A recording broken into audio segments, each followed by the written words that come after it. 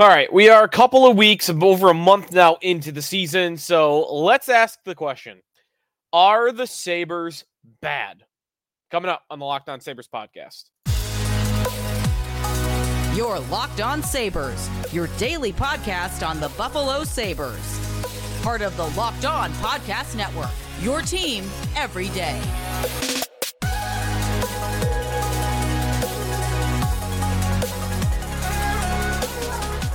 All right, and thanks for making Locked On Sabres your first listen every day. We are free and available wherever you get your podcasts, including, by the way, on our YouTube channel where you can watch the show, like and subscribe us there. Part of the Locked On Podcast Network, your team every day. Today's episode brought to you by FanDuel. Make every moment more. Right now, new customers get $150 in bonus bets with any winning $5 money line bet. That's $150 if your team wins. Visit FanDuel.com/LockedOn to get started. All right, not a fun show to do. We are coming to you after another loss by the Sabres. This time, big deflator at home against the Boston Bruins. You probably could have saw this coming. Boston now 12-1-2 on the season, including 6-1-1 on the road. The Sabres dropped below 500 on home ice, 4-5 at home, 7-8-1 on the season. We'll get to some injury updates, some positive, and one big negative to Tage Thompson. But the update we had on Tage Thompson on Wednesday morning was not as bad as it could have been. So that's coming up. I got a question about Devin Levi to get to, and we'll recap Sabres and Bruins, which we will do here. And again, not fun to do, but it leads us into a question of how good do we really think this Sabres team is 16 games into the season. So in this game against the Boston Bruins, I was there. The last two games I've attended in the arena have not been fun games to attend. This Bruins game and then the Flyers game a couple Fridays ago in black and red, where they got down 2-0 in the first 3 minutes and the game felt like it was over right from there. Well, here we go in this one. The Bruins get out to a hot start, as a lot of teams have done on the Sabres this year. They score on like their second shot on goal. They score 3 times in the first period in total. Danton Heinen, 3 minutes into the first period. David Pastrnak, a minute later at the 4:09 mark of the first period. Brandon Carlo, with 5 minutes to go in the first period, made it 3-0, and it felt over right there. It felt really over at 2-0. 5 minutes into the game, I'm looking around going like, should I leave this game early? Should I leave this game in the first period? Because it's one, the Bruins, so good luck putting a comeback together on them in particular. And two, this is what the Sabres do. They have all year gotten off to very, very slow starts. And they can't play catch-up like this. I mean, it is one of the biggest reasons I do believe that their goal scoring is down. There are two big reasons. One, they give up the first goal all the time. They did it in the first couple games of the season. Then they got away from it a little bit. And in recent times, they have gotten back to doing that. So teams are able to play a little bit more of a sheltered game plan against them. They could smother the Sabres offensively, take less chances, and the Sabres then can't play the counterattack game. They can't go off the rush, which they are known to do. They are one of the best teams in the league off the rush. Going back to last year, they can't play off the rush because other teams aren't letting them do it because they're up. Why would they let you do it? They're up 1-0. They're up 2-0. And this one, they're up 3-0. The other reason is the power play, of course. The power play is another big reason why they're not scoring. But I do think giving up the first goal, or sometimes the second goal, and in this case, the third goal, is contributing to why the Sabres are not scoring more goals. And that is where I really want to get to on whether or not they're a good team or not through this part of the season. The Bruins then, in the second period, made it 4-0. Oscar Steen, 5-0 with Hampus Lindholm. Victor Olofsson, the king of the garbage time goal, adds 2 at the end of the second, and then at the beginning of the third period. 5-2 is your final score. looking at some of the stats in the game, you can't always read into these too much because a lot of the game was played where the Sabres knew they were going to be down and the Bruins knew they were probably going to win. The Sabres outshoot the Bruins 34-32. Power play, the Sabres go 0 for 2. Boston 1 for 3. Scoring chances at 5-on-5, 24 for Buffalo, 23 for Boston. Shot attempts at 5-on-5, 53 for Buffalo, 41 for Boston. And the expected goals for in this game, 3.7 for the Sabres, 3.17 for Boston. Again, I don't really want to read into any of that, though, the 5-on-5 numbers, because in this game, Boston knew they were going to win. So they just backed off. They just cruised, played a nice, safe, conservative style of game. They didn't have to take too many chances. So, I mean, the start is the thing. And I think it kind of takes away from the rest of it. So a lot of bad in this game. And Devin Levi lets 5 goals in and 18 shots. Ukko-Pekka Luukkonen came in late in the second period, and he did fine. He did great. He wasn't tested all that much because, again, Boston wasn't doing much once they were up 5-0. But Levi, not a good night from him. Followed up 2 very successful starts, a good performance in Toronto last weekend, and then a dominant performance against Minnesota earlier in the week. Follows that up with a stinker against the Bruins. The expected goals for in this game, just read them to you for Boston, 3.17 through 2 periods. It was 2.03. So Levi allowed 3 goals more than he was expected to allow, which kind of offsets that he had a number like that in the positive remark against Minnesota. So his numbers on the season still look fairly good because he's kind of traded an incredible start with a bad start here back to back. But I got questions about Devin Levi right now.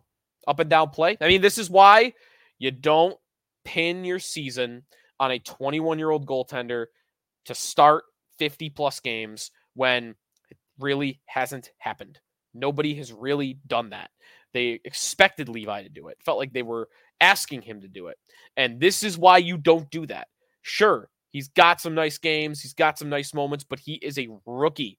He's going to have games like that. And he's had a couple already. That was probably, though, his worst start of the season. Will he be that bad every night? Of course not. But, the 3-on-1, it's a tough sequence, right? Like, Casey Middlestat comes into the zone. A great play by Linus Ullmark. He knows it's about to be a 1-on-0 or even a 2-on-0. He flies out of the net. He pokes it forward. 3 Sabres overshoot the puck. And Boston's heading back the other way on a 4-on-4, on a 3-on-1, I should say. And Connor Clifton, the only man back, he kind of gets turned around, doesn't know who to cover. And it goes pass, back to the high slot. And Levi he's off in the corner. Right? He slides way out of his crease, way overruns the play. So that's a sequence where I'd like to think a goalie coach is going to look at that on tape with him and say, listen, I know you like to be ultra aggressive with your angles, but not on odd man rushes. You can't do that because what you're doing there, especially in a 3-on-1, is you are not asking the Bruins player to beat you clean with a nice shot.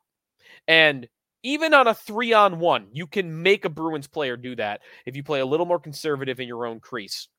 Whereas what Levi does is say, all you got to do is make the right pass, and it's a tap-in. And that's what happened on this play. It's the right pass. It's not hard. The guy's open, high slot, and it's a tap-in. You got to read the play better there if you're Devin Levi. He allowed a couple of rebounds that I thought were really bad to give up and led to goals by Boston.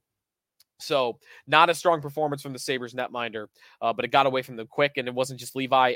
Again, this team, how good are they? How good is this Sabres team?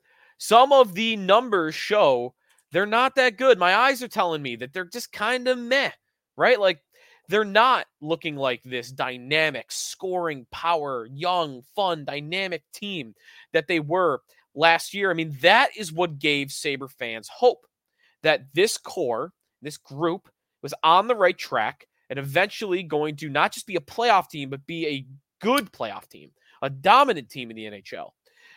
And this year, that has all kind of gone away. They look okay. They look fine at times, but they don't look that dangerous. They don't look like that they're that terrifying. And maybe that is some combination of regression, some combination of they're trying to play a better defensive game. And that is happening, by the way. They are playing a better team defense game.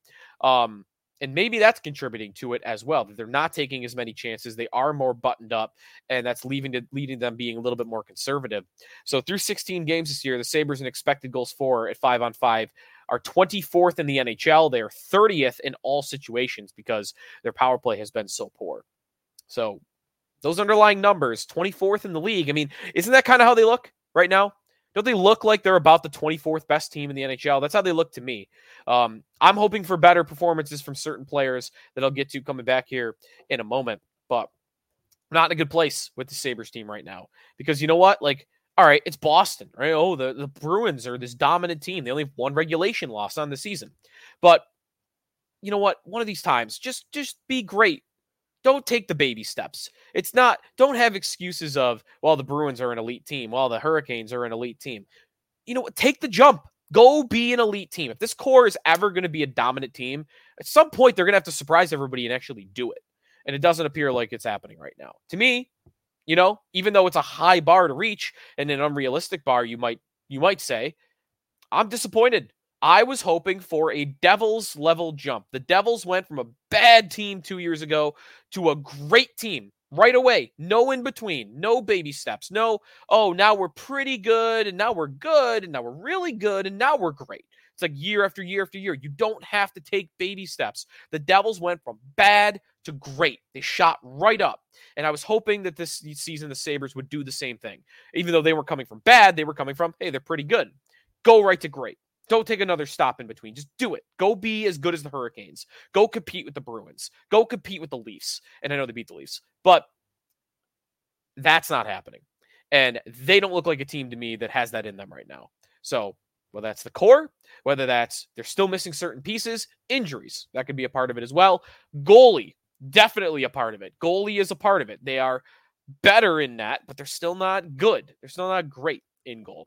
So all that together, not in a good place. Maybe this road trip, it's a good time for them to get away, bond as a team, and maybe get off on a little bit of a run here. And if I want to look at the positive end of it, come from a negative place here after they lost 5-2 to the Bruins, they are only 1 point out of a playoff spot.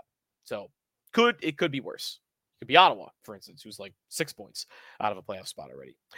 All right, when we come back, the worst thing probably to come out of Tuesday, even more than the loss, Tage Thompson injured. We got an update for you and my thoughts on how they replace Thompson, both at 5-on-5 and on the power play. It's coming back here on the Locked On Sabres podcast with Joe DiBiase. We are presented by the Jace Case, Jace Medical. You can check them out at jacemedical.com. Spent a lot of time talking together, you and I. We get fired up on wins and today losses, who starts and who sits. I'm thankful we have that. And today, I want to chat a little bit more personal thing. Just learn you can get a 1-year supply of medications. You realize what that means. Bring on extended travel. Bring on the next natural disaster, supply chain issue. You're covered, my friend. You don't have to worry about whether or not you can refill. Go online right now at jacemedical.com to receive your 12-month supply on your daily medication. Remember, use the promo code LOCKEDON at checkout for a discount as well.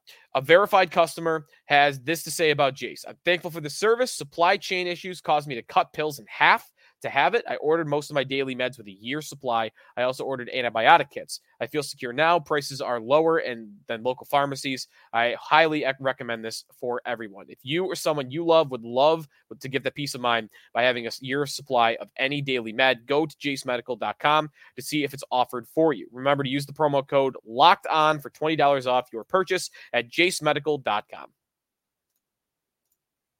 Back here in the Locked On Sabres podcast, thanks for making us your first listen every day. The worst news probably to come out of Tuesday's loss to the Bruins is that Tage Thompson is injured.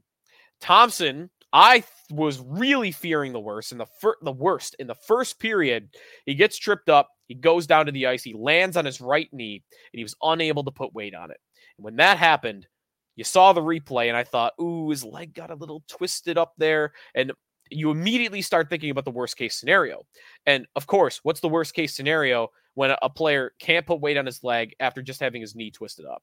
You start thinking about ACLs, MCLs, major knee injuries that can knock a guy out for an entire season. In my head, I'm like, well, hopefully it's just like a bone bruise or something, right? He landed on his knee, maybe he just bruised it and it stings now, but it'll be fine. And maybe that's all it was. No, actually, it wasn't that. Sorry, we got the update on this. Granato said after the game that Thompson got cut. So he got stepped on that same sequence with a player's skate. I believe it was Kevin Shattenkirk, and it cut Thompson. So he went to the locker room. He came back after having that stitched up or whatever, and he looked like he was good to go. Then he blocks a shot and knocked out of the game. Upper body injury. Don Granato goes to the podium after the game, and he says Tage is going to miss significant time. Now, I hear that. The game has just ended, and we're already hearing significant time. Not we'll find out more tomorrow. It doesn't look great, but we'll find out more tomorrow. None of that. He's going to miss significant time. And when that's where it's left on game night, I'm thinking, man, this could be the season. I don't know what this injury is, but this could be the season. Maybe it's a broken hand. If you watch the replay, maybe you could draw that conclusion. We have to guess because it's the NHL and we don't get to know injuries. So Thompson, we find out this morning, Don Granato with me and Jeremy White on WGR says weeks, maybe a little bit over a month, but he said weeks, not months for Tage Thompson. And that, it's not good news. Thompson's going to be sorely missed and they're going to have a hard time replacing him, but it does feel like a little bit of a sigh of relief because it could have been a lot worse. I was really mentally preparing for the idea that he would be out until March or again, maybe the entire season, not knowing what the injury was, a shoulder or something. I didn't know. So Thompson, weeks, maybe a little bit over a month. Where do they need to replace him? The scoring has not been on the same level that it was last year. Now, maybe that was coming, but 6 goals, 6 assists. He'd been good, but he had not been the superstar, unstoppable highlight reel Tage Thompson that we knew at the beginning or the midpoint, especially of last year. He also has been an elite penalty killer for this team so far. His reach, he's been good at blocking shots, filling up lanes. He's created chances and scored the shorthanded goals. So Thompson's going to have to be replaced on the penalty kill as well. That'll be tough, but in terms of the 5-on-5, this is going to come down to Dylan Cozens. Because you know what? Casey Middlestat actually might be the guy that replaces Thompson on his line. Last year, when Thompson missed time and then came back injured, Middlestat hooked up with Jeff Skinner and Alex Tuch and was great. Point-per-game player, led the Sabres in points over the final month of the season. He's carried that momentum into this season and has probably been the Sabres' most consistent forward all year long. So I don't really have a worry about Middlestat. Middlestat right now is a dog, and I think he's going to continue to give the Sabres what he's been giving them. So that's good. Let's just put that over here for now, even if he's playing on Thompson's line. Dylan Cozens has had a tough start to the year. Anybody can see that. He's had some nice games, but he's looked off to me since the beginning of the year, even when the numbers really weren't saying that, the underlying numbers. But recently, you've definitely seen it. And there's actually a built-in excuse for that. And even Don Granato said it this morning with me. He's been moved all around the lineup. He's been playing the wing even, right, with Thompson and with Skinner. He's actually been playing in the same position. There was a game where he was playing periods at a time with Kyle Okposo and Zemgus Girgensons at center. So they've been moving Cozens all around the lineup. He hasn't really had a consistent home yet. And now that's going to happen because it's going to have to happen. He is going to be one of the Sabres' top 2 centermen. And maybe Middlestat plays more minutes and is kind of their number 1, but Cozens is going to go back to being the number 2, or maybe hopefully becomes the number 1 again as Cozens is out, as Thompson's out. 3 goals this year from Dylan Cozens. He's got to produce more offensively. He just has to. And on top of that, I'd like to think he's the guy that's going to take the step up, help in the penalty kill, play more of a defensive role.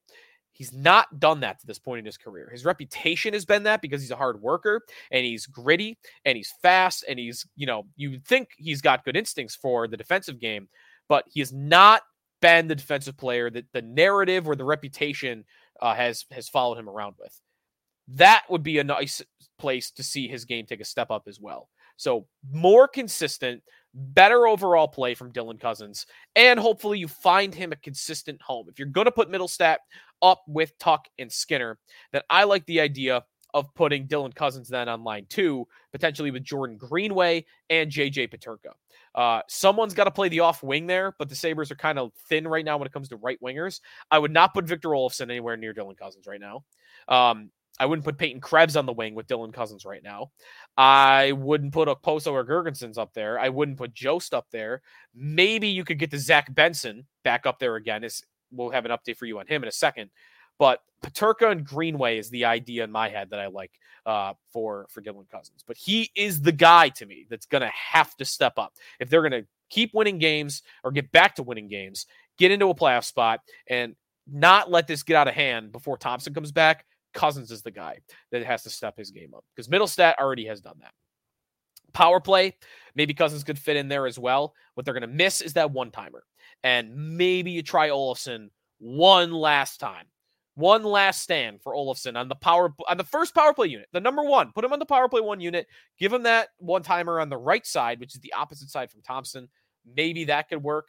But other than that, I don't really love any of their guys in their one-timers for that left side. So I don't know what the answer is on the power play.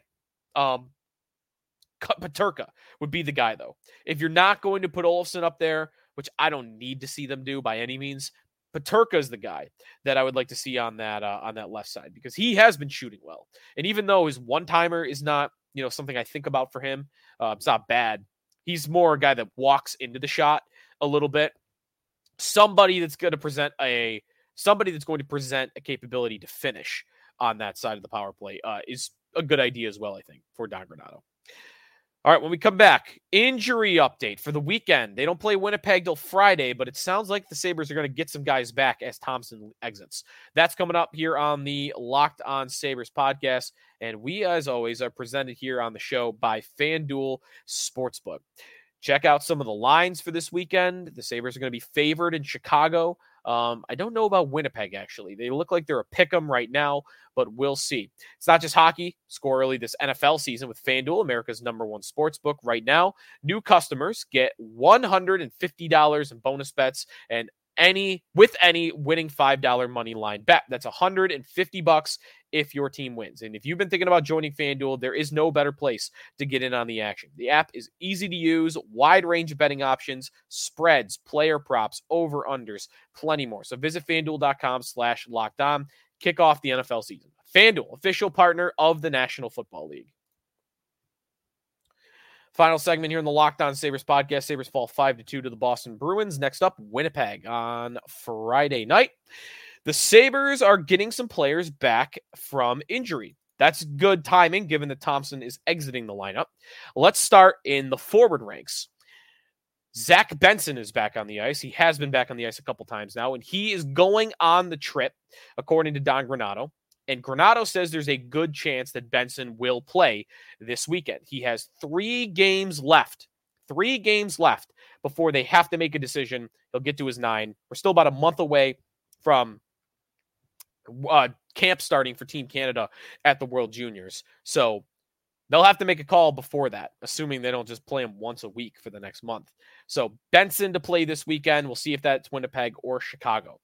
And if indeed that does happen. Again, I like the idea of putting him up on the top 6 again with Dylan Cousins, but they could probably use him being healthy and providing them what we saw from him in the preseason, because they're going to need some more scoring, and especially in the middle 6 where they have not gotten a lot of scoring this year so far. Alex Tuch, he's aiming for Friday. What's funny, though, is a couple games in a row now, it's like, well, Tuch's going to play this game. Well, Tuch's going to play this game. And he hasn't returned yet. So we'll see. I saw the updates. I didn't see his name come up in terms of being back on the ice on Tuesday. I should double check that for you, though, real quick. He'll be a full go at practice on Thursday before the Sabres leave for Winnipeg. So we'll see. Eric Comrie is also going on the trip, and he is just about ready to play, according to Granato. He's going on the trip. The Sabres would have to make a roster move to activate him from injured reserve. So if Comrie's going to play on either Friday against his former team, the Winnipeg Jets, or Sunday against Chicago, this is a thought I had that I don't know if the Sabres would do it, because if they carry 3 goaltenders, they got to make a move. And what other move are they going to make other than send Ryan Johnson to Rochester, which I think would be crazy. He has been good. He was good again against Boston. One of the few Sabres that I thought had a good night.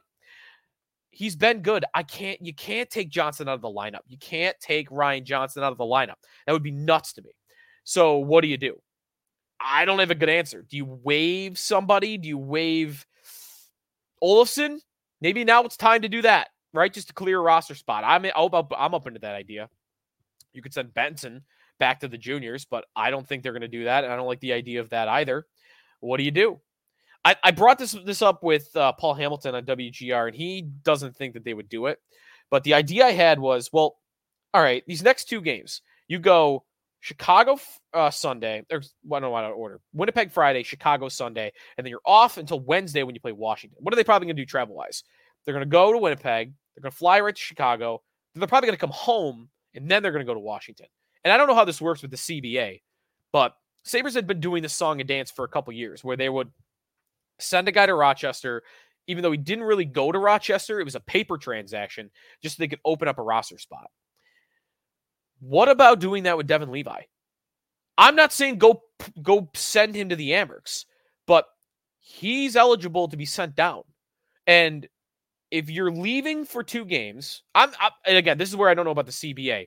If you could put him on the plane, put him on the plane. Again, if he doesn't actually have to go to Rochester, would they consider that cap circumvention or something? You're not even doing it for the cap. Maybe you would. I don't know the rules on that. If not, have him drive there. Or fly him on a different plane. Sneak him up to Winnipeg. You can figure that part of it out, can't you? Or send him once you're there. We did it now. What are we going to send him back? I don't know. You can figure that part of it out. But paper transaction, Devin Levi to Rochester. Because then you can take Ryan Johnson with you on the road trip. And you don't have to send him back to Rochester.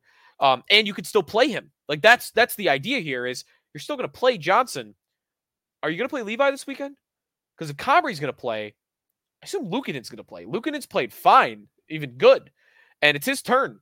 So those are your 2 goalies. You got your 2 goalies for 2 games. Comrie and Luukkonen. So what do you really need Devin Levi on the trip for? I mean, you want him to be a part of the team. Again, like maybe that's a critical part of this that I'm overlooking is you tell him to stay home for the weekend and the team bonding that you might get going on the road. Maybe he doesn't feel like he's a part of it now. I mean, he wouldn't be. So I get that. Again, maybe this would be an easier idea if you can sneak him onto the plane, even though he's technically on the Amherst. But that's my idea. Like, would they do that? Maybe they would do that if they were home or something. But that was just a thought of mine because I don't think he's playing this weekend. So isn't that a place you could figure it out? But I'm not familiar enough with the CBA rules to know what their options would be there. But Comrie's going on the trip for sure. They could also just not activate him from IR. But this is why all of this, me not knowing the CBA and you don't have a spot for a 7th defenseman to take on the trip. So if someone gets injured, you're kind of screwed. All of this is why you just don't carry 3 goaltenders. This is it. Just don't carry 3 goaltenders.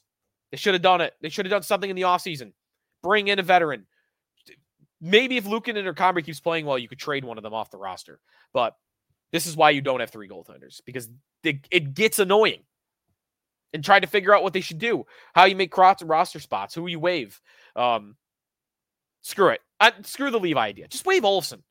Right? I did a show on this last week. Time to move on. This guy's he scored 2 goals. Great in garbage time. He's the king of garbage time.